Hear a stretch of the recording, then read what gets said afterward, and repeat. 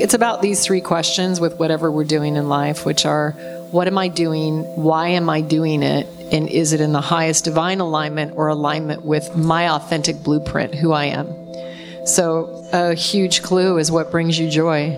If you can find that thing that gives you that feeling, spend time doing that. Make sure you spend time in that joy every day, as often as you can, because being in that frequency of joy will create a magnetic energy that will find you, and you're going to find whatever it is in you that is your gift. And that joy creates more joy. That's Julie Pyatt, and this is the Rich Roll Podcast.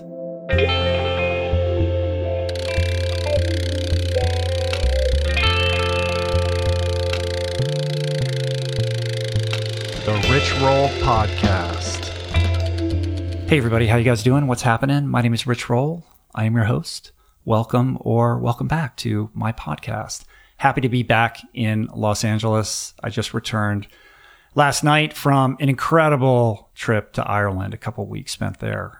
It started off with our 7-day Plantpower Ireland retreat at Ballyvolane House in County Cork, which was it was phenomenal. And that was followed by 2 evening events in Dublin with the Happy Pear guys in front of live audiences, which was really fun. Both of these experiences were super meaningful for Julie and I, and the retreat in particular, very impactful, I think, for all who attended. And I'm so grateful. You know, words really just can't express what a cool experience it was. And I really feel that we were able to deliver, to activate the attendees on the retreat, the campers, to hopefully inspire them and provide them with the tools to make some significant life changes with staying power. We recorded several of the retreat workshop sessions over the course of that retreat that week, as well as the Dublin events. And the idea is that we would excerpt and share some of them on this platform as midweek shows. And that's what today's episode is all about. I will explain and contextualize what is to come in this episode in a moment. But first,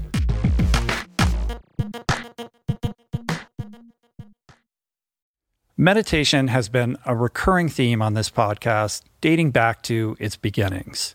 And in conversation always leads people to asking me about the best way to begin. There are no shortage of modalities, of resources, and apps available. I have experience with many of them, but my mainstay, I have to say, the one that I have found most useful is Waking Up.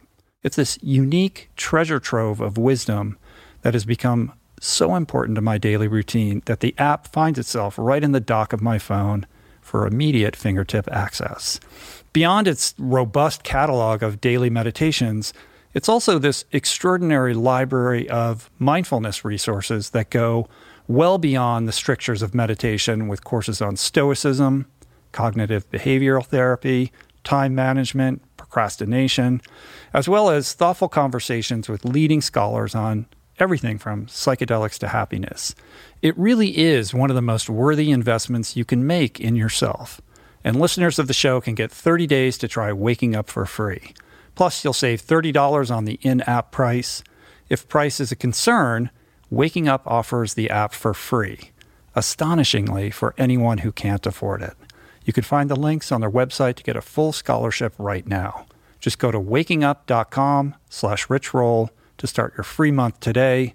That's wakingup.com/richroll.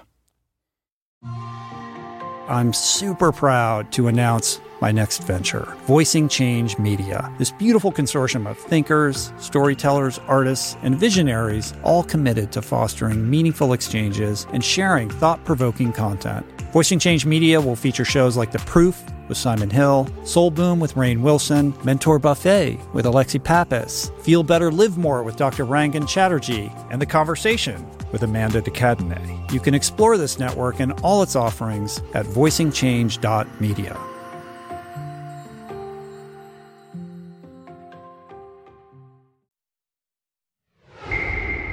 All right, today's episode. So today's episode is a Q&A with Julie and I that we excerpted from the first day workshop at our recent retreat.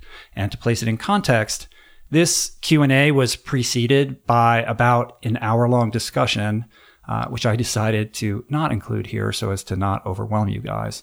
But in the course of that discussion, we talked about the inside job required to objectively assess your life, to trigger the self-inquiry process, so to speak. And to do that, we assigned a little journaling homework, essentially asking the attendees to spend time over the course of the week pondering and answering to the best of their abilities 3 fundamental questions. And these questions are, 1, who am I? Just a little question. And the purpose behind this question is essentially to get people thinking about and pondering what is truly unique about them. What is the story that you tell yourself about yourself? And what is the narrative that you would like to replace it with? The second question is, if you had 4 months to live, how would that time be best spent? And the idea behind that is to get people focused on their values, what is truly important, and how that can be best expressed. And then thirdly, what would you like to have contributed to the world when your life is complete? In other words, like, what would your epitaph say in a best case scenario? And this is a really great and quite powerful exercise. I would highly recommend everyone undertaking it. It's an amazing way to get better clarity on so many things. And so this Q&A is a loose and interactive discussion about the hows and the whys behind the exercise. It's a conversation about loving your faults and self-forgiveness. It's about aligning your actions with your values and your goals. In other words, what am I doing? Why am I doing this? And are my actions in an authentic alignment with who I am or who I would like to be? And also, among other things, it's about the process of discovering and bringing expression to what is truly most meaningful and authentic to you. A couple notes before we get into the episode.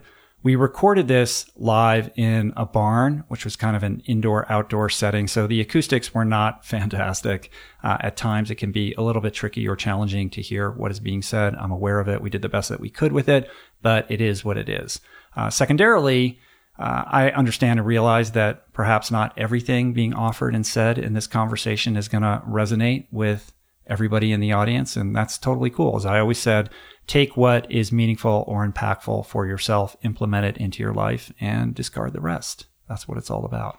All right, so with that said, let's just get into it. Let's go back to our first day in Ireland, which was last week, with Julie and the campers, and let's get some answers.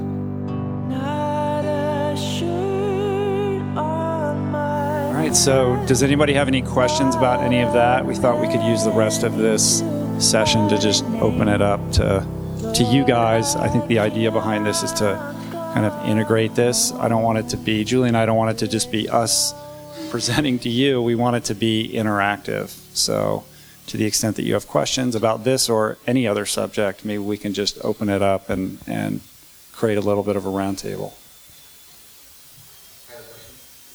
Yeah. It's so formal with these mics. But it's we're weird. recording. Like, we need to record, so it has to be. Hi, Jeff, if you're listening to the interview. Hi.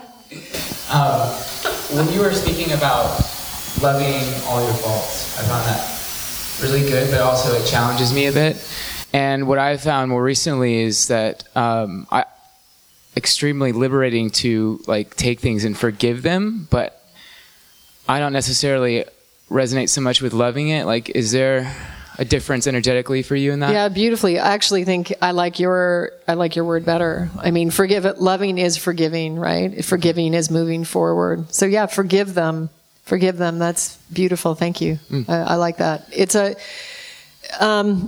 I was trying to express is don't compartmentalize yourself and hide from them, and understand. I mean, just like I could say the same thing about a life trauma. You know, I don't love that we went through a 9-year financial collapse, but I'm devoted to it. I pray to it. I bow to it. I love it. I'm grateful for it. I didn't need to forgive it, though. I mean, I knew it was necessary. So, but forgiveness is a beautiful word to bring into that, however resonates with everyone. Yeah, thank you. Thank you. Julie, you were saying earlier about life being wonderful and a blessing, and I agree with that. But I just wonder what you think about the Buddhist way of looking at things, in that there's so much suffering, and they want to sort of eventually reach a state where they don't come back and they're not reincarnated to end that suffering. Yeah, first of all, I'm not a Buddhist, so I don't know. I know, some of it, but I can just share. I guess as a young yogi, the Buddhists feel like they were kind of a little bit of a buzzkill for me. I would like the nirvana. So it's kind of a choice, although I love a lot of the Buddhist teachings. It's a beautiful, beautiful practice and lineage. But I would say, I'm exactly saying that. What I'm sharing with you is because I am not interested in reincarnating in this system. I will not come back this again unless it is of my free will. So my life is devoted to complete freedom from forced reincarnation. And that is really the key of all these practices, of understanding that we are much more than a physical body. We are being forced to reincarnate in this. There's like a fence, and we keep doing this cycling. And there's a multiverse of reality that's available to all of us. And so that's what my life is devoted to. And we don't need to do this karmic necessity any longer if we realize the divinity of what it really means to be a human being in its original form, with all the DNA acting, no junk DNA. And so I share that. Thank you. Hi, Julie. Is this on? Okay. I think I have a problem with, I know I'm going to have a problem with, I can't read this, the number 2, if you only have 4 months to live. I've already been there. And that having that mindset of like, I've only got this much time kind of freaked me out. So my way of getting through it was to do 2 things at the same time. Live like today is the last day I'm going to be here. And so try to get the most out of every day. And then live like I'm going to live to 100. Do them both at the same time. So, but I'm struggling with thinking about just 4 months, because that puts me right back where my brain was in February when I was in absolute freakout mode. So can you maybe say something that might help me wrap my brain around this better? Yeah, well, thank you so much. And I was thinking of you when I read your letter, and I was thinking of these questions. You've already gone through that experience in real time, right? So the difference is that most of us haven't had that lens. So of course, I would say that every single day you're on planet Earth, you should live your life the way you want to live it. So when I put my head down on the pillow, I know that it was my life I lived. I didn't live any life that anybody else told me to, because I'm very aware how fragile it is. At the same time, I cultivate an awareness that we are all eternal beings. There is no death. There's none. So in eternity, in some of the meditations that we're going to do, we're going to drop into this emptiness of space, but fullness. So it's the emptiness and the fullness. And so, yes, it's both of those things. So I would just skip that. You don't need to do that. Okay. You can stay in the present moment. You can be, immersed in meditation. You can do what frees you in that way. So I can work more clearly with you, and also for sure make sure that we do some of those meditations that open into that expansive space. But it's just sort of another step of experience. And anybody else that has the same experience as Janie, can shift up. I was sitting here thinking the same thing as you, described that question. And I take the same approach as Janie. I think like sometimes it's more liberating to think, if you're going to live eternally, what are those things you're going to do? But I think really it comes down to each person. And I guess what I assume the intent of the question is more constraining yourself down to what are those core things that are intrinsic to you. What are your values, And so you start to strip away a lifetime of, well, I want to be a mom, and I want to be a successful career, and I want to do this, and I want to do that. And then I guess if you give yourself a finite amount of time, then you start to say, okay, these things are nice to haves, but these are my must haves in life. And when I leave this life, this is what I want to do. So, I was kind of flipping it as well. But I struggle with the same thing because, you think if you have a few weeks or whatever, well, I'm going to quit my job. I'm going to go on a bender, just do all these crazy things. But that's kind of where I came back to is, what are the core values for you and how do you want to live those? Yeah, I think that's why the 4 months number seemed to make sense. Because if you just say, well, if it's like your last day, well, what are you going to do? You're going to go to the beach or something. You know what I mean? Yeah, like that. I don't think that's as instructive as if you have a certain amount of time, like a certain set short period of time. It will focus your intention on what those core values are, and are your actions in alignment with those. And I think, getting back to this denial piece, we all sort of walk around thinking like, well, I have this value set, and like I'm a good guy, and like my actions line up with my values, and I would encourage everybody to kind of put that to the test. And the way to do that is if you actually journal like how you spend your time, like in 15-minute increments throughout the day over the period of a week or a month, to really get clear and identify, well, do my actions line up with my values? Like first, what are my values? Then here are my actions, and where do they line up, and where are they mismatched? Because I think we sort of overestimate the extent to which our actions align with our values. And if you say you only have a short period of time, you can say, well, look at all these things that I'm doing. Like this has nothing to do with anything. And like actually, these are all things that I'm doing because, I feel a responsibility to do them, or because I'm a people pleaser, or because, this is the career that my parents thought would be great for me. And, to get clear on that, to really understand like, oh, these aren't choices I necessarily consciously made in my best interest. How can I now address these so that I can adjust my trajectory so that alignment between values and actions becomes, they become more parallel. Does that make sense? Yeah, that's good. And it's about these three questions with whatever we're doing in life, which are, what am I doing? Why am I doing it? And is it in the highest divine alignment or alignment with my authentic blueprint, who I am? So, yeah. What am I doing? What am I doing? Why am I doing it? And is it in divine alignment, or you could just say authentic alignment with who I am? Those might be more basic to some of us than others. It depends on what stage of your life, what you've experienced in your life, where you're at. But for some of us that are, not sure why we're doing something, it'd be nice. Dude, what the fuck are you doing? What are you doing? Seriously.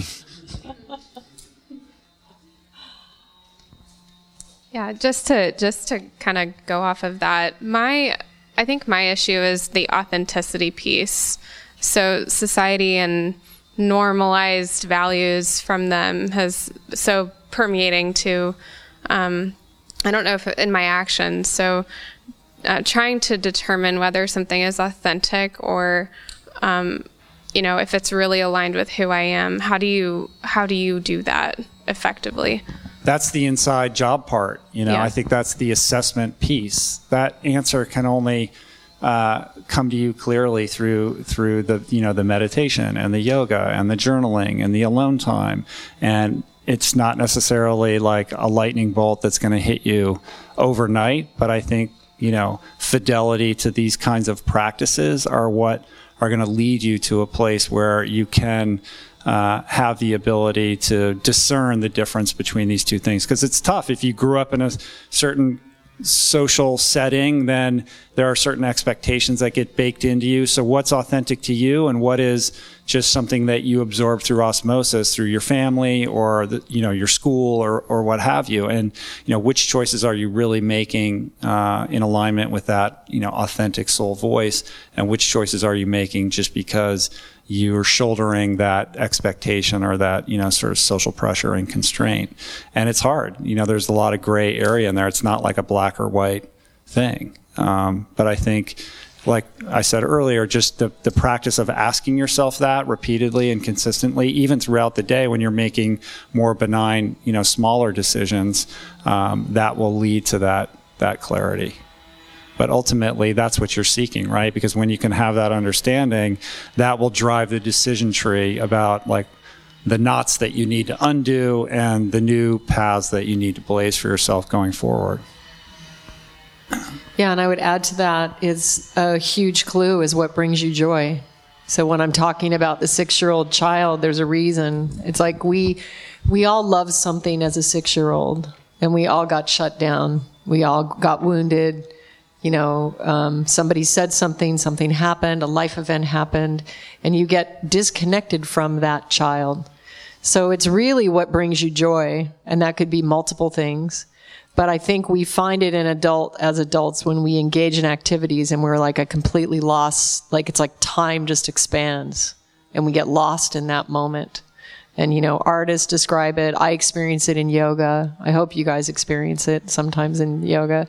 Music. I experienced it. I served my entire menu to 70 people at my book launch.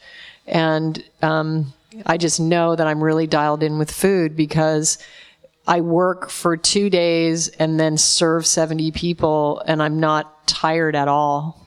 Like, there's no fatigue. So it doesn't have to be one thing, but it's that thing. And you do have a thing because you're sitting here and you're breathing. There is something magnificent. And it sounds like it could be silly or ephemeral, but, the truth is, like, just reflecting back on my own personal experience, like, I'm this corporate lawyer. This was not something that I found tremendous amount of joy or satisfaction in. In retrospect, very clearly, I made these decisions based on social pressures, expectations, etc., until I reached a breaking point with that. And, there's a lot that went into that. There's getting sober, and there's changing my diet, and all these behavioral changes that are ways of, activating that authentic voice or kind of, getting on a path towards gaining greater clarity. But ultimately, I reached a point where I was like, I don't want to do this anymore. I just want to be out on a trail and feel the sun on my shoulders. Like that joy, that 6-year-old childlike joy. It wasn't anything more than that. It doesn't make any logical sense. There's no professional career aspiration that could be extrapolated from that experience. And yet making that decision is really the only reason why, I'm sitting here right now, as crazy as that sounds. So these small things, like these inquiries and these little decisions, and these, actions to try to reconnect with that, innocent, joyful, young child that's been repressed and quashed by virtue of just the gestalt of, growing older, is the portal to getting back to that, authentic voice that we're all seeking to connect with. Yeah, and this is key in our journey, actually, because it was my connection to my devotion to spirituality, my connection to this knowledge that I knew. I could see that Rich was a lawyer and he hated it, and it was like a push-pull message to the universe. It was like, I'm a lawyer, I hate you. I'm a lawyer, I hate you. So that was like, he was never like a massively successful lawyer. He just wasn't. It wasn't feeding that way, and it was destroying him. He's a very sensitive being. He has nothing about law is like what Rich is, except, it did teach him a really amazing skill, which is writing. So he's a really beautiful writer. So there is a benefit to it. But overall, I could see that it was killing him. And when he had this reconnection with what he loved as a boy, I knew that that's what I had to support him to do. And it made no sense whatsoever. I mean, we had no money. We got, our cars repossessed, insurance, couldn't pay our mortgage. I mean, it was crazy experience. And yet I knew that him serving his heart was the way through. And everyone in our community they thought we were insane. They were judging us. It was very difficult, very, very difficult to walk that. I didn't know he was going to write a book, and then I was going to create a cookbook, and we were going to become, wellness advocates. We were going to be sitting here. I had no knowledge. The only thing I knew is that this boy loved to train. He loved that feeling. And what I'll share with all of you is if you can find that thing that gives you that feeling, spend time doing that. Make sure you spend time in that joy every day, as often as you can, because being in that frequency of joy will create a magnetic energy that will find you. And, are you going to become an ultra endurance athlete? Likely not. But you're going to find whatever it is in you that is your gift. And that joy creates more joy. So what we would say in a Western mind is, in that situation, go send out, 1,000 resumes and just take whatever work you can and just work, solve it that way. And for some reason, by the grace of God, we solved it another way, and a much more authentic and embodied and beautiful way that changed our lives. Was that easy? No, that was not easy. And had I known that it was going to be that long, I might not have been so vibrant, so strong in it. But I knew it was the only way.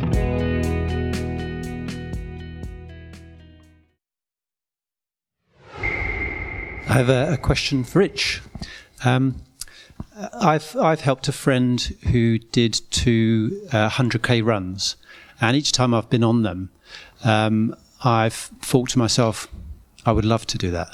I think most people probably think they're nuts, but I thought to myself, I would love to do that. I've got a really good feeling inside about doing it.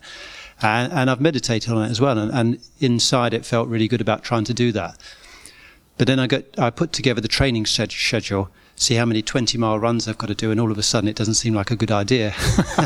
So is that, seeing that training schedule, is that the sort of realization, or is that just the head trying to get in the way and saying you don't really want to do that? Well, first of all, I would say that you probably already know the answer to that question deep down inside you. I think ultras have that tendency. It either repels people and they think this is insane and these are crazy people, or there's some, mystical allure where people are like, I gotta have this in my life. So certainly there's an attraction within you to this world. You may have balked at the training schedule, and I would encourage you to not just repress whatever it is that got you excited about it, and just expand your time frame a little bit and be a little bit more patient. Like working up to something like running 100K or 100 miles, like that's not something that happens overnight. You could probably find training programs that will compress the period of time to get you ready for something like that, but what's the rush? You know what I mean? I think the journey and the value of participating in a race like that is everything that leads up to getting to the starting line. In retrospect, after you finish the race, that's what you'll value the most. And there's no reason to, race through that. And I think if you build up more gradually and set, a year window or a 2-year window or even a 3-year window to get to that, and start changing your lifestyle habits to orient around what it takes to do something like that, then, a year from now, the idea of tackling those 20-mile runs won't seem so onerous because you will have some experience under your belt and you'll look at that differently than you do now. Thank you. So I'm not entirely sure what my purpose is, but I do know what brings me joy. I'm very clear on what brings me joy. I mean, there are things like putting my headphones on and just totally getting into some great music, or getting on my bike and the endorphins that I feel after that. And all these sort of micro things feel very self-serving and they bring me joy.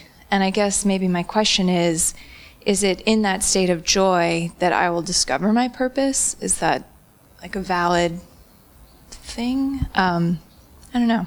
I mean, I have a lot of ideas of what my purpose could be, but I'm not really sure what it is. So. Yeah, it's okay. You're in a beautiful state of connection to yourself, just seeing you now from the last trip and everything that you've done. So I think you're onto it. I think you're definitely onto it. So the more that you can spend time in that frequency of joy, the more you will get the messages that you need to, and your purpose will be revealed to you in whatever form. Or you might just be one of these super special people that just get to live in the joy and not have a purpose. So that would be one more thing. Yeah. And the other thing is that I use the word self-full a lot instead of selfish. I think a lot of us have been told by spiritual teachings, or maybe we believe that being selfish, it's being selfish if you just love to ride your bike. But I take the opposite perspective, and that is that's being self-full. Because if you love yourself and you celebrate yourself, you will do something amazing. Even if it's stopping lost in the forest and having an interaction with someone from another culture and what happens in that exchange. So you connected to Julie, and you loving Julie and celebrating Julie is a gift to all of us. So just keep doing what you're doing, and you'll find it, or it'll find you. That question of like, what's my purpose? It's like, there's so much pressure. Like, it's kind of like not good to walk around thinking about that all the time, because I feel like it leads to a sense of paralysis, because like, who really knows what their purpose is? And if you think you do, like, maybe you need to evaluate your ego a little bit. Like, how do you know that that's really what your purpose is? You know what I mean?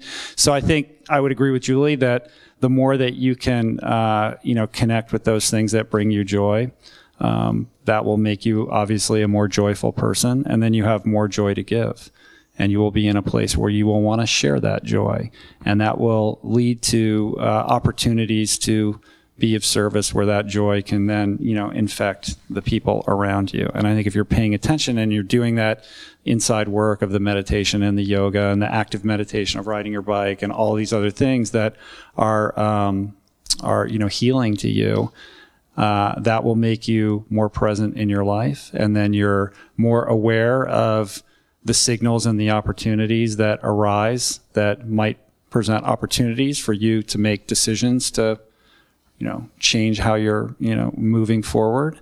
And that's going to lead to, greater understanding of self and more opportunities. And then ultimately you'll wake up one day and think, I think I know what my purpose is. You know what I mean? So I think it comes as an evolving practice of engaging with what brings you joy, and then finding ways to share that in a service-minded capacity. Yeah, and so at some level, this is important, and at another level, it becomes completely irrelevant. So it's just an exercise. It's a practice. We're going to do a practice over the next day and a half to set up, clarify some things, set up the week, and then we'll be doing a lot of other stuff. So it's only here for you. It's for you and for your own discovery. And if it brings some things into your awareness, then beautiful. And if not, we'll keep moving on. So. Thanks.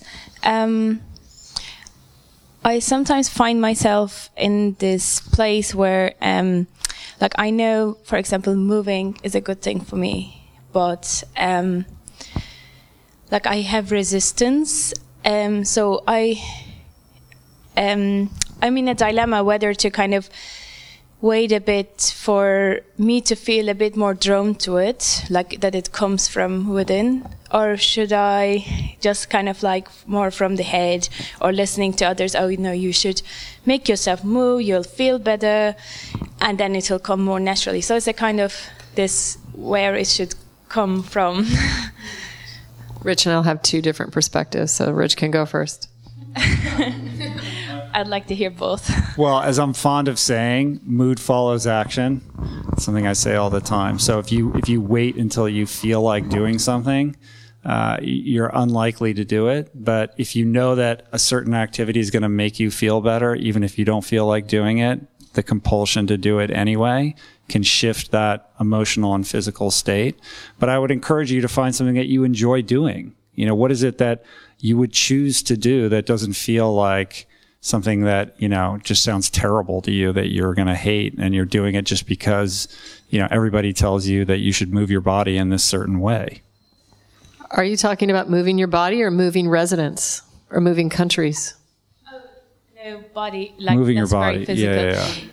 Yeah, I think I sort of know what sort of more natural, like I am more of a dancing person rather than like a running or the other kind of exercises.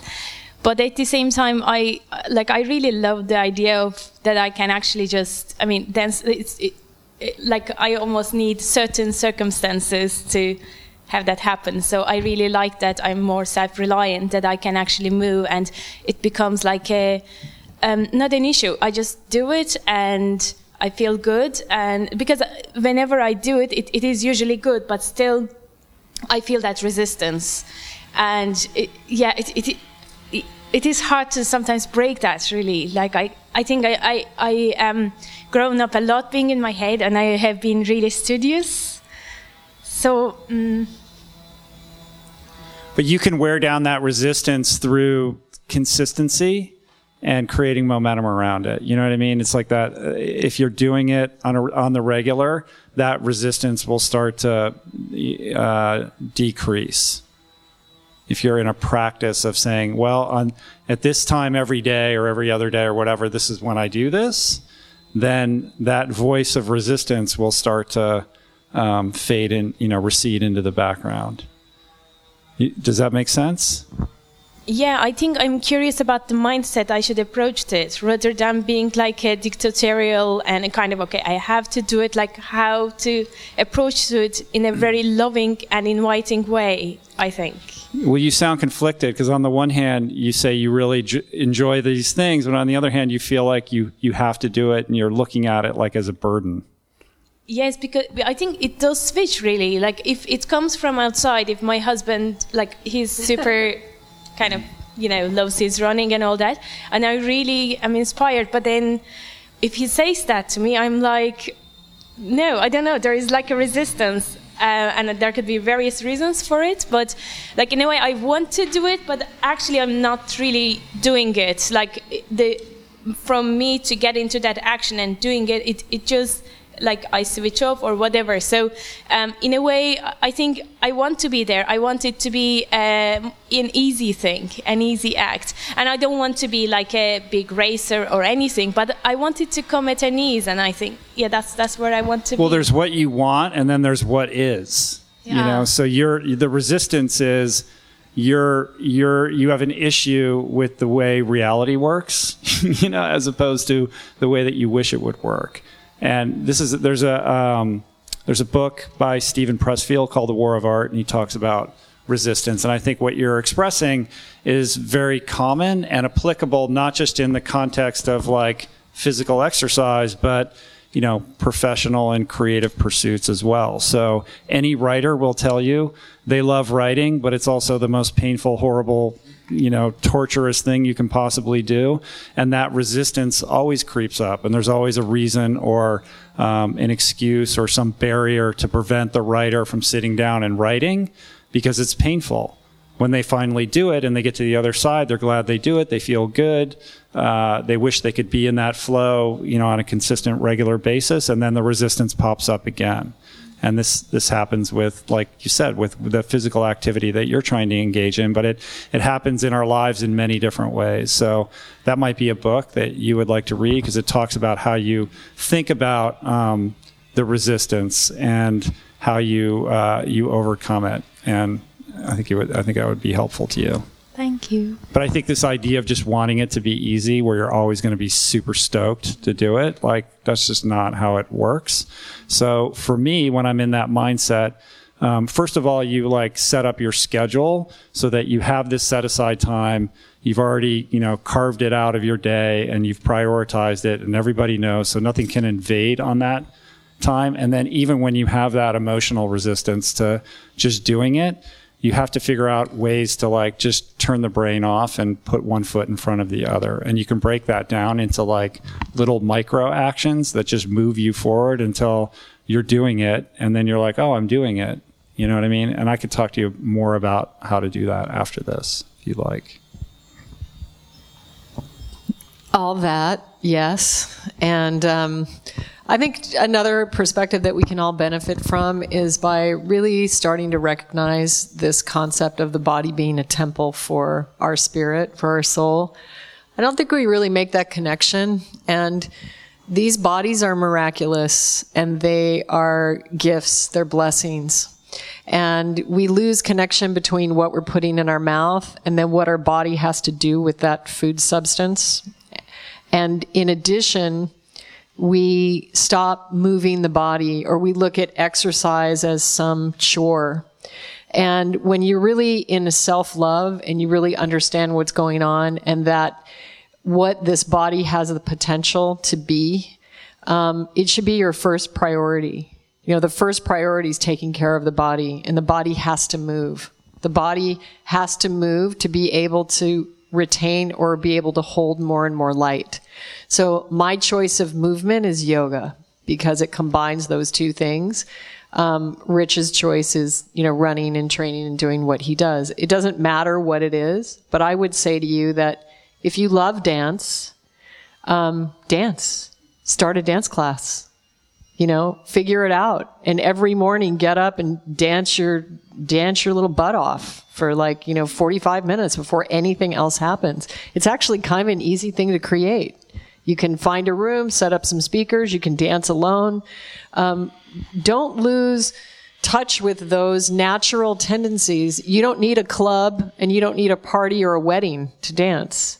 You can do it right wherever you are. And I think dancing and movement is a natural part of what it means to be human. And there are beautiful movements and artistic expressions that happen as a result of listening to the energy. And I've had experiences myself with my body moving in certain ways because it was able to listen to energy. So I think there's a key for you there. And I think you don't have to move the way other people move if it's not what feels natural to you. You don't want to jump in the Irish Sea every morning with Stephen and David? Oh, you are? Yeah. Can I just add something to that as well? I understand that pressure sometimes when you want to try something, but there's sort of external things that maybe stop you from doing it, because it's like, am I doing this for the right reasons? Am I doing it because someone might be telling me it's good for me and that they enjoy it so much and, you should get on that bandwagon too, and that kind of creates resistance. But something that's been really helpful for me is this idea of just trying something for 30 days and just being curious about it. And it just adds a level of commitment to it that's not like, if I don't do it forever, I've failed, or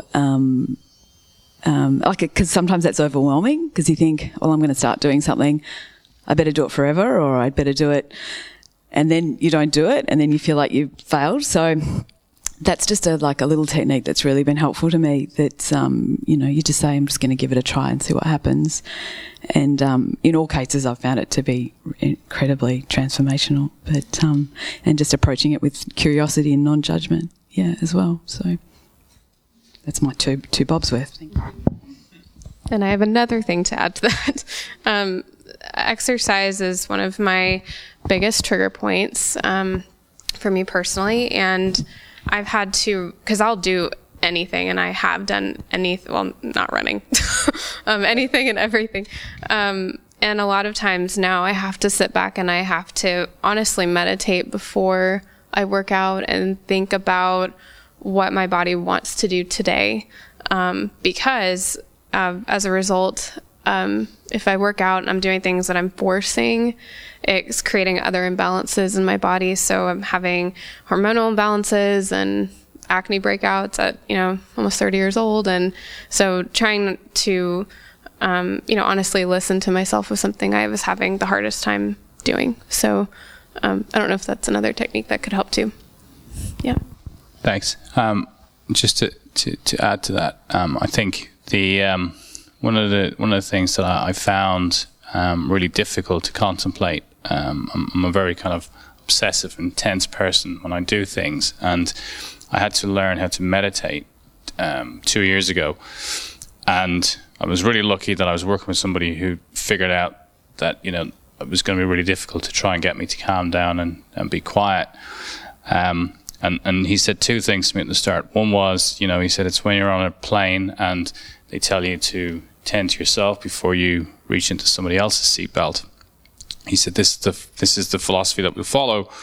But then he made me meditate for 1 minute a day for weeks. And I kept going back into therapy, and I kept saying to him, so, am I ready to meditate for like 3 minutes? I can go do 10 now. And he's going, no, it's 1. It's 1 minute.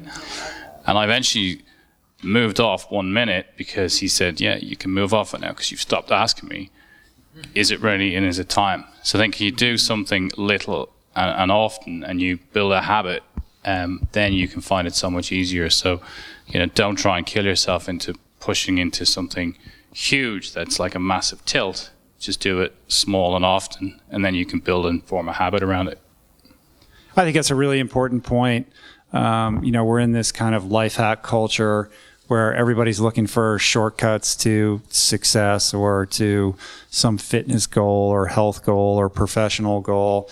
And the truth is that, mountains are moved through making very tiny lifestyle adjustments that you then stick to. Like, that's an amazing example. 1 minute a day for how long? Until it became a cemented practice that you did, and that foundation was there,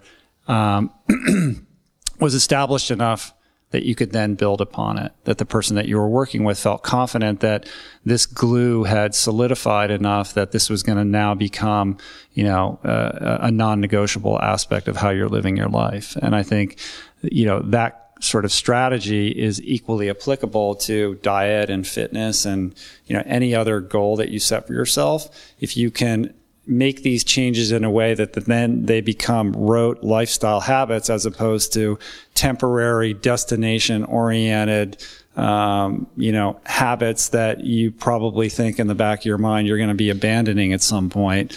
That's the way that you really move forward with the best foot, I think.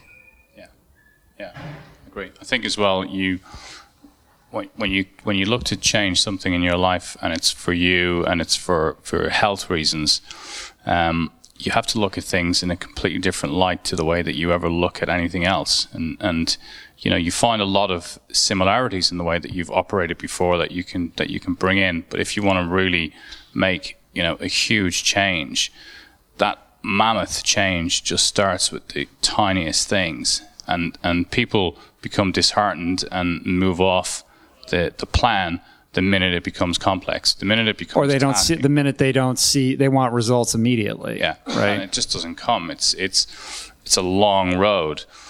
But if you can just do tiny bits and kind of within your goal setting, just break it down into its tiniest bite-sized forms, then it will happen. But making it big and making it, claims of absolutely transformational, Tony Robbins 4-day sessions and I'm going to go and take over the world, you get pretty disappointed.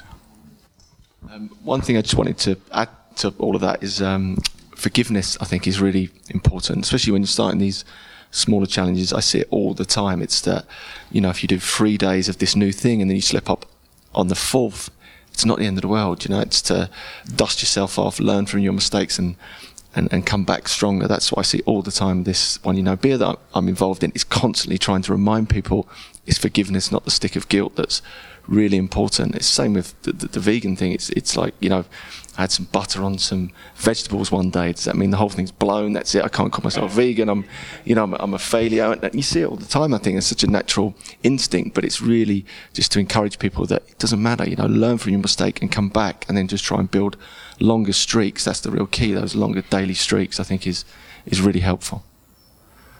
Cool. Yeah, that's self-compassion and liberating yourself from this expectation of perfection. You know, you see this in diet all the time, right? Like, oh, I'm going to go plant-based, or I'm going to, whatever. It doesn't even matter what diet modality it is.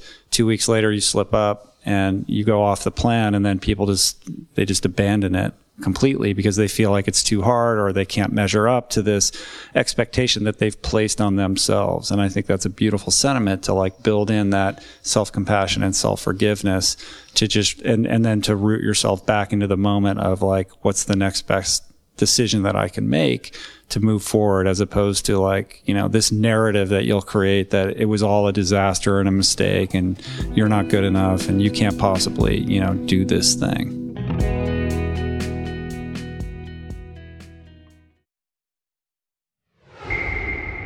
It's really good that you asked the question you asked, because clearly all of us are thinking about this and we all have a lot to add. And I think there's one thing I'd like to add that hasn't been brought up yet, and it actually facilitated by a lot of the things that have already been said. But find yourself a community like that loves to do what you want to do, and I would say dancing, because then you have connection and accountability with people, and that's so huge to build, and like that will encourage you to build the habit as well.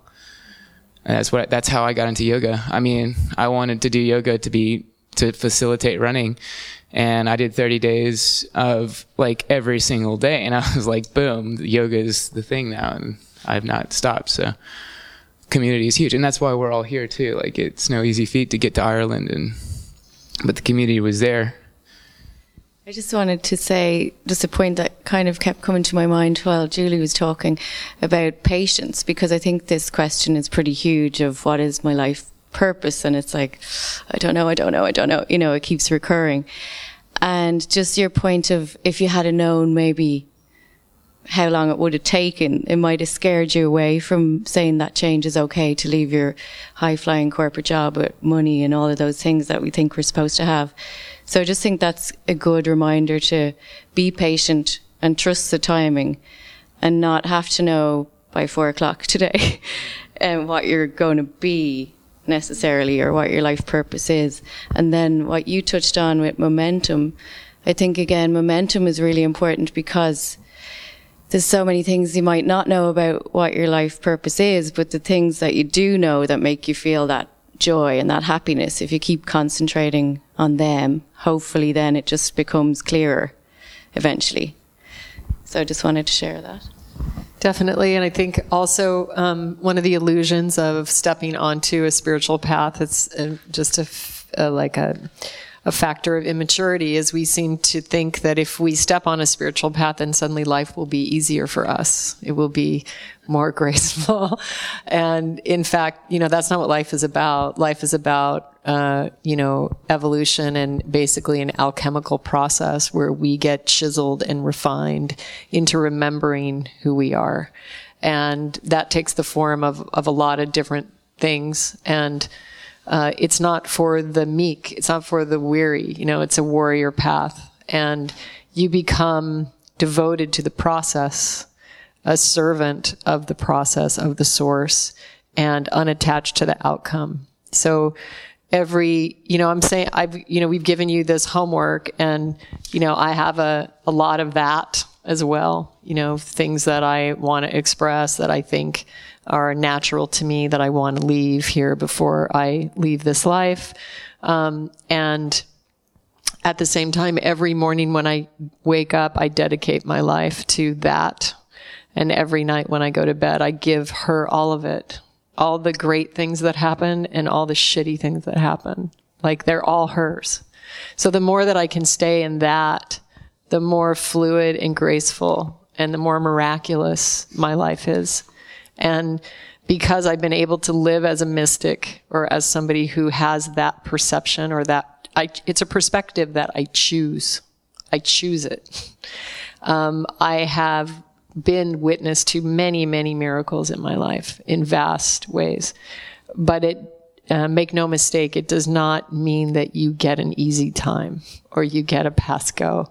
And getting back to what Janie was saying, I've just been reflecting on deeply recently how this process of evolution will never end. It will not end when you leave this body. We were talking about the immense amount of amazing musicians who have taken their lives recently, and you look at these beings and they are being recognized for a creative expression in a huge way by like millions of people. And yet this is occurring. And so it brought me into meditation and reflection on, wow, you know, it was hitting me like even with that amount of feedback, it's still not it, right? Still not it. But they didn't opt out of anything because there's no death. So all there is are more and more levels of required evolution. So then that brought me to the awareness that the really only important thing is this moment right now. That's it. Like, because you will be chasing or looking or searching for eternity forever.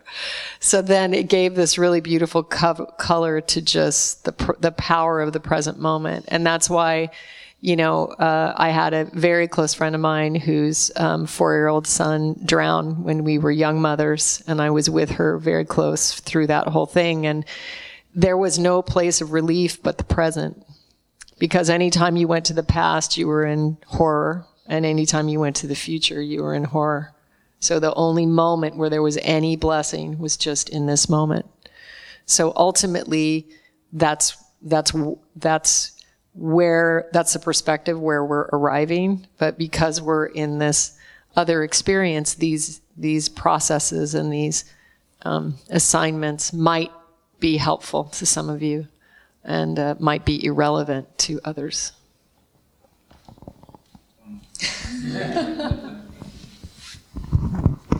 Julie, Rich, I want to talk a little bit, or ask you. You said, Julie, before about the money side of things, how this world's, you know, dedicated to making money and that being our purpose. And I've been on a bit of a spiritual path, as you know, now for a little while, and I still struggle with letting go of the fact that I have to earn an income to be able to pay for my habits, to spend time going running or spend time on retreats like this or going yoga and doing the things that are making me hopefully a better person, a more evolved person. They still cost money, and I struggle a lot with trying to let go of that. And I heard you say that, you know, we need to see that not as a purpose of life, but how do we do that better? I mean, you've been through a 9-year financial collapse, and so you've got the best advice on this, I would have thought. Yeah, I'm an expert. If anybody's having financial collapse, come to me. I know how the whole thing works. Yeah, well, obviously, Andrew, I mean, we're in a physical world. We need money. So don't misunderstand. I didn't mean to say that money is bad. Okay, money is good because if we use it as energy, it allows us to do things. And the truth of the matter is we need more awakened, conscious people to rise up in that area, you know, because the spiritual or awakened people have not stepped up in that way. And money is controlling the world. You know, that's what controls what happens. I guess what I would say is it's your attachment to the money, or who are you when you interact with the money. Okay, so you understand that money is not the end, right? It's the means. And if you live your life as a spiritual servant, or as a servant, when I say that, a servant of your heart, a servant of your pure heart, really, then I think, you know, if you understand those, it's fine. Then be super successful. Please make a lot of money. Rich and I plan on making a lot of money. You know, we've been through our thing, and we plan on making really a lot of money because we are going to continue to do our work in the world and to move through circles.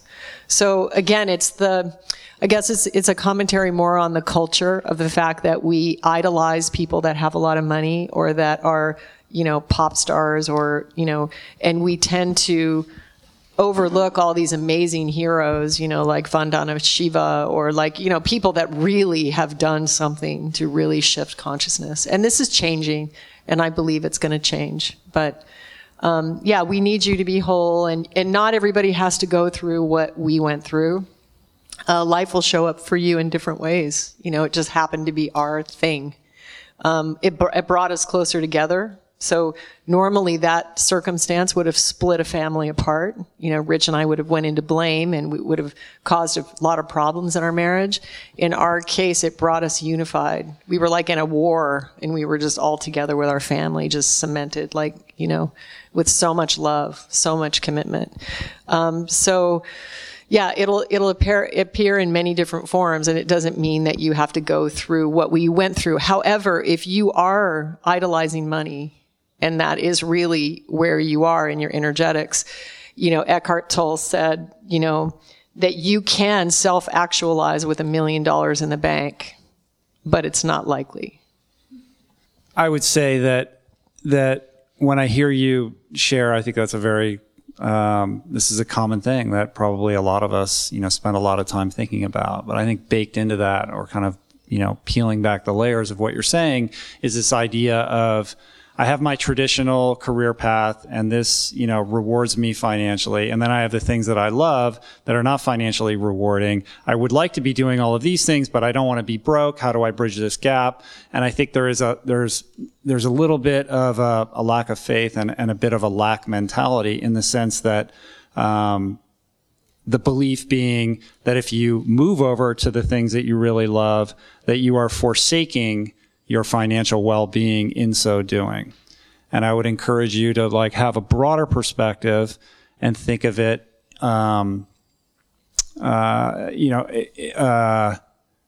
welcome the possibility that by stepping into these things, like with the New Normal project, that perhaps that might be more financially rewarding than your medical career if you were to commit to it, in a certain way that perhaps you're reticent to now because you have one foot in and one foot out. So it's not about the money, it's your relationship to the money. I think, make as much money as you possibly can so you can do more of these things.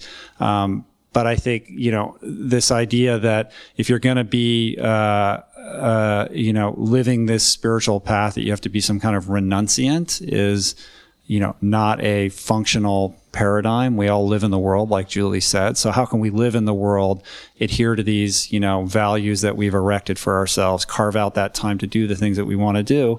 It doesn't necessarily have to be a career path for everybody. Maybe New Normal isn't your career path. Maybe it is. I don't know. You will have to answer that question for yourself. But I think the idea that it's this binary zero-sum thing that's related to your time investment is not necessarily true. And, Russell Simmons, when I had him on the podcast, says the same thing. Man, I'm doing all this yoga. I'm going to go broke now because I'm spending all my time in yoga. And actually the awareness that he was able to develop as a result of his devotion to his meditation and his yoga practice, and these things that he loved that weren't related to him making money and could be argued to be a distraction from his professional career, only amplified his success in that arena. So these things are more intertwined and interconnected than I think we, want to believe. And so I guess my parting words to you would be to just kind of liberate yourself from the shackles of that binary mentality and make room for the wonder and the possibility that as you step more into this world, that it will only garner more success and more reward for you, not just spiritually, emotionally, mentally, and physically, but also financially, professionally. Yeah, and I just want to add to that too, Andrew, and that is that as a spiritual warrior, you don't get to intellectualize what your path is. So I had somebody say to me during my collapse, well, I wouldn't choose bankruptcy. And I said, really? I said, well, it might just choose you someday. So you don't get to bargain. You don't get to jump with a net, okay? That's not the way it works. Rich and I were literally on the razor's edge. We could have been completely annihilated. Completely. Every single decision we made was wrong, or actualize all our dreams. It could have gone either way. And in that moment, we were required to remain devotional, to remain present to it, available to it. And what we learned in that transition time was we never went hungry. We had cars repossessed. We never, things worked out. I didn't have a bank account for 4 years. How does that work? We just made adjustments. It's like you figure out a way and you keep getting tested. You get these tests. And then what I realized was if I could shorten the moment of resistance to anything that happened, it would be like, oh, the car's on fire. It would be nothing, internally, emotionally. And I was working with Rich also to not be on the emotional reaction. What does this mean? I've lost all my money. What does this mean about me? I don't have a bank account. What does it mean about me as a being that I got both cars repossessed? What does it mean about me as a mother that I can't provide health insurance for my kids? I had to face each one of those, and I had to blow it up. I had to break through it and be like, it means nothing. Zero. And that quest and that commitment and vow that I would not let this experience take my humanity from me or my spiritual power from me. I met all of it in the face of a spiritual master, really. And that was the test. That was the initiation that we went through. Had we not gone through that, we couldn't speak to you from the place we speak to you. The podcast would not be what it is. Rich's podcast would not be what it is. His book would not have been what it is. My podcast would not be what it is. We had to go through that dismantling in order to stand in service, because otherwise it would have just been lip service. It would have just been an idea of Derek Zoolander, we want to make a school for kids who can't read good. There's a lot of that going on. So, it's a beauty of life. It's a depth of life. And there's this beautiful passage from the Ramayana, which is a thousands of year old ancient Indian text. And there's a moment in that book where Hanuman, who's the monkey deity, is in the trees and he's looking at Sita and Rama from afar, and he's admiring their choice of mate. And he's saying that they both share a ruggedness of beauty that is brought about from being bashed by the water like rocks on the shore. And that's something that you earn, you become it. And that experience goes into your cells, and no one can ever take it from you, no matter what you face. You are so much more powerful than money, than a job. And so that's the point that we're trying to share. So if you gain this awareness, you can use money, but you can be free of that implant in the planetary grid that if we don't have it, we're all going to evaporate. So, anyway. I was just going to say on that theme, I think from personal experiences as kind of an entrepreneurial person for 20 years, I made money, but I kind of visualized it over the last few years as if, I kind of stand at the edge of the universe, and when I set something up or I want to do something, I jump in and I push and I pull and I fight and I scrap and I, have tons of arguments with lots of people, and then I just whip out what I need and I get back out and I'm kind of going, okay, now I'll wait for my next turn to do that again.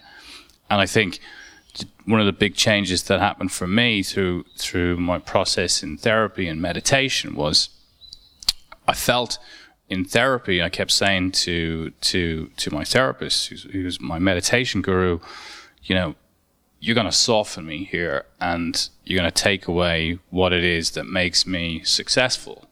So I thought I'm going to turn into, this kind of lentil eating hippie who'll never really want to make any money again.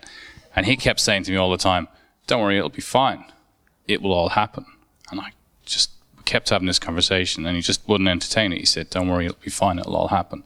And I think the big difference now that I feel, and I'm coaching 3 people who have had very successful careers and want to make changes. And we had some very profound conversations around this. But for me, I find that now that I'm in balance with nature and the universe, that it does just happen. So, positive things happen, the weirdest things on the planet happen, and everything just works out okay. But where I've been coaching some people who've said, hey, I really like what you're doing, and how do I get out of the rat race too? But how do I still go on holiday? How do I still have all these things that I like to have in my life? And a big part of that is, one, I made everybody watch The Minimalist TV show, because my 10-year-old made me watch it and told me we need to sell our house. So that kind of blew me away. And we did sell our house after he told me to sell the house. But I've also said to people then when I'm coaching them, do you need to live in that house? Have you thought about selling that house and living in a smaller house? Because sometimes to really excel and grow, we got to pare ourselves back a bit. And then it's like the pruning of a tree. By actually going through that process, you can have a rebirth into something much bigger and stronger. So it's hard because you got to do some painful stuff in the short term, but the long term, the growth is pretty awesome. But you got to be open to just making some kind of big changes to your life. Yeah, that's beautifully put. At the last retreat that we had in Italy, we watched the minimalism documentary as a group. So has everybody seen that documentary? You should definitely watch it. And I had Joshua on my podcast, and then I guested on their podcast as well. They're doing amazing work, those guys. But I love that sentiment, and I think there is something to this idea of Julie was referencing it earlier, maintaining your neutrality, like your fulcrum point. And meditation is a vehicle for being non-reactive and being more present and more engaged with your life. There's that sense that if you go down that rabbit hole, that like you're going to lose your edge, and all the competitive, everything that made you who you are, your whole identity is being assailed, right? It's under threat. And what does that mean? And that's the similar thing with Russell Simmons. Like, he felt like that too. I'm going to turn into this, granola eating person, and my whole empire is going to cave in on top of me. The result was the opposite, because when you can remain neutral and then you can surrender the results of your efforts, you can turn them over. And that's what we're going to get into later in the week. That surrender process of not being attached to the outcome sort of cements that sense of neutrality. And ultimately, when you're in that place, there's some kind of weird mystical spiritual equation that ensues that actually facilitates you getting what you want. It's almost like when you don't care, or all that emotional baggage and attachment. I have to have this. If I don't have this, then who am I and what do I mean if I can't get that house or keep up with the Joneses? When you let go of all of that, it actually clears this path for a more effortless, way of accelerating you towards that thing that you thought was going to go away if you engage in these practices to begin with. Yeah, I agree. Totally. There's a book that I just started reading it's called The Subtle Art of Not Giving a Fuck. Have you heard of this book? But it's kind of all about that. Like, his whole thing is like, we give a fuck about way too much. If we just figured out what's important to give a fuck about and just didn't give a fuck about anything else, then actually life would be a lot better. And when you like don't give as much of a fuck about the things that you care so much about, that actually you're more likely to get those things. So it's kind of a fun book. Okay, time for lunch. Yeah. Thank you. All right, I hope you guys enjoyed that. It was such a great group of people. This dynamic amongst the group during our retreat was it was off the hook. The energy was amazing. And this Q&A session was our first workshop on the first day, so we were still just kind of feeling each other out and trying to get to know each other. But by the end of that day, and then over the course of the next 6 days, the group just congealed, and it was really phenomenal. It was such a extraordinary experience getting to know everybody so well. And I think that this Q&A kind of gives you a little bit of a peek of what it would be like to attend one of our workshops. So again, hope you guys enjoyed it. If you were impacted by my podcast conversation last week with Scott Harrison of Charity Water, I would urge you to check out and donate to The Spring. It's Charity Water's monthly subscription service that allows you to donate a monthly amount and invest in a world where everyone has clean water, because everybody deserves clean water. It should be a right. 100% of all donations bring clean water to people in need. I'm donating by the month. My company is donating. To learn more and to sign up, go to our special URL, cwtr.org/richrollspring. That's cwtr.org/richrollspring. You guys want to get more plants on your plate? You're interested in going plant-based. Maybe you're part of the way there, but you just can't get over the hump. Or maybe you tried it and then you abandoned it because you didn't have the tools or you couldn't figure it out or you felt like it was too overwhelming. That's the case with a lot of people. So don't be too harsh on yourself. In fact, 8 out of 10 people who try to go 100% plant-based end up lapsing, not because they didn't feel amazing or because they didn't enjoy it or think it was a good idea, but because they just didn't have the tools or they didn't have the resources to be able to make it stick. And that's why we created this amazing product that we recently launched, the Plantpower Meal Planner. It's basically an online portal that provides you with access to thousands, I'm telling you, thousands of plant-based recipes, unlimited meal plans, grocery lists, even grocery delivery in 22 metropolitan areas.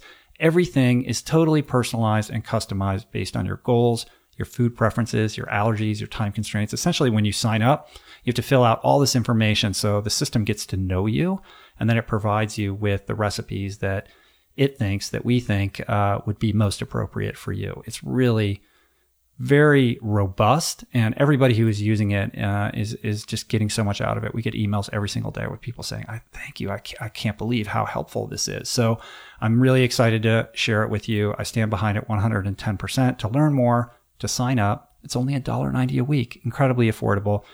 Go to meals.richroll.com or just click on Meal Planner at the top of the page on my website, richroll.com. If you would like to support this show and my work, share it with your friends and on social media. That's the easiest way. Or grab their iPhone or their smartphone and just subscribe them to the show without them knowing. I'm not beyond that kind of thing. It's kind of sneaky, but I don't know, kind of fun too. Leave a review on Apple Podcasts if you haven't done that yet. Again, subscribe. We also have a Patreon set up for people who would like to contribute financially to the work that I do, that I work very hard at. In fact, when we were in Ireland and I was trying to get the Scott Harrison episode up, I stayed up till almost 4 o'clock in the morning after the evening session just to get the show up. So the show must go on no matter where I am, all that kind of stuff. I work very, very hard on this and the other content. So, my goal is just to provide you with the best information that I can. This is what my life is about. I work really hard at it. And, I'm not asking you to provide anything you're not comfortable with, but if you are interested in supporting what I'm doing, that's why we set up the Patreon. So thank you to everybody who has made that leap. It really means so much to me. If you would like to receive a free short weekly email from me, I send one out every Thursday. It's called Roll Call, except I missed last week when we were in Ireland because I was just too busy. I just couldn't do it.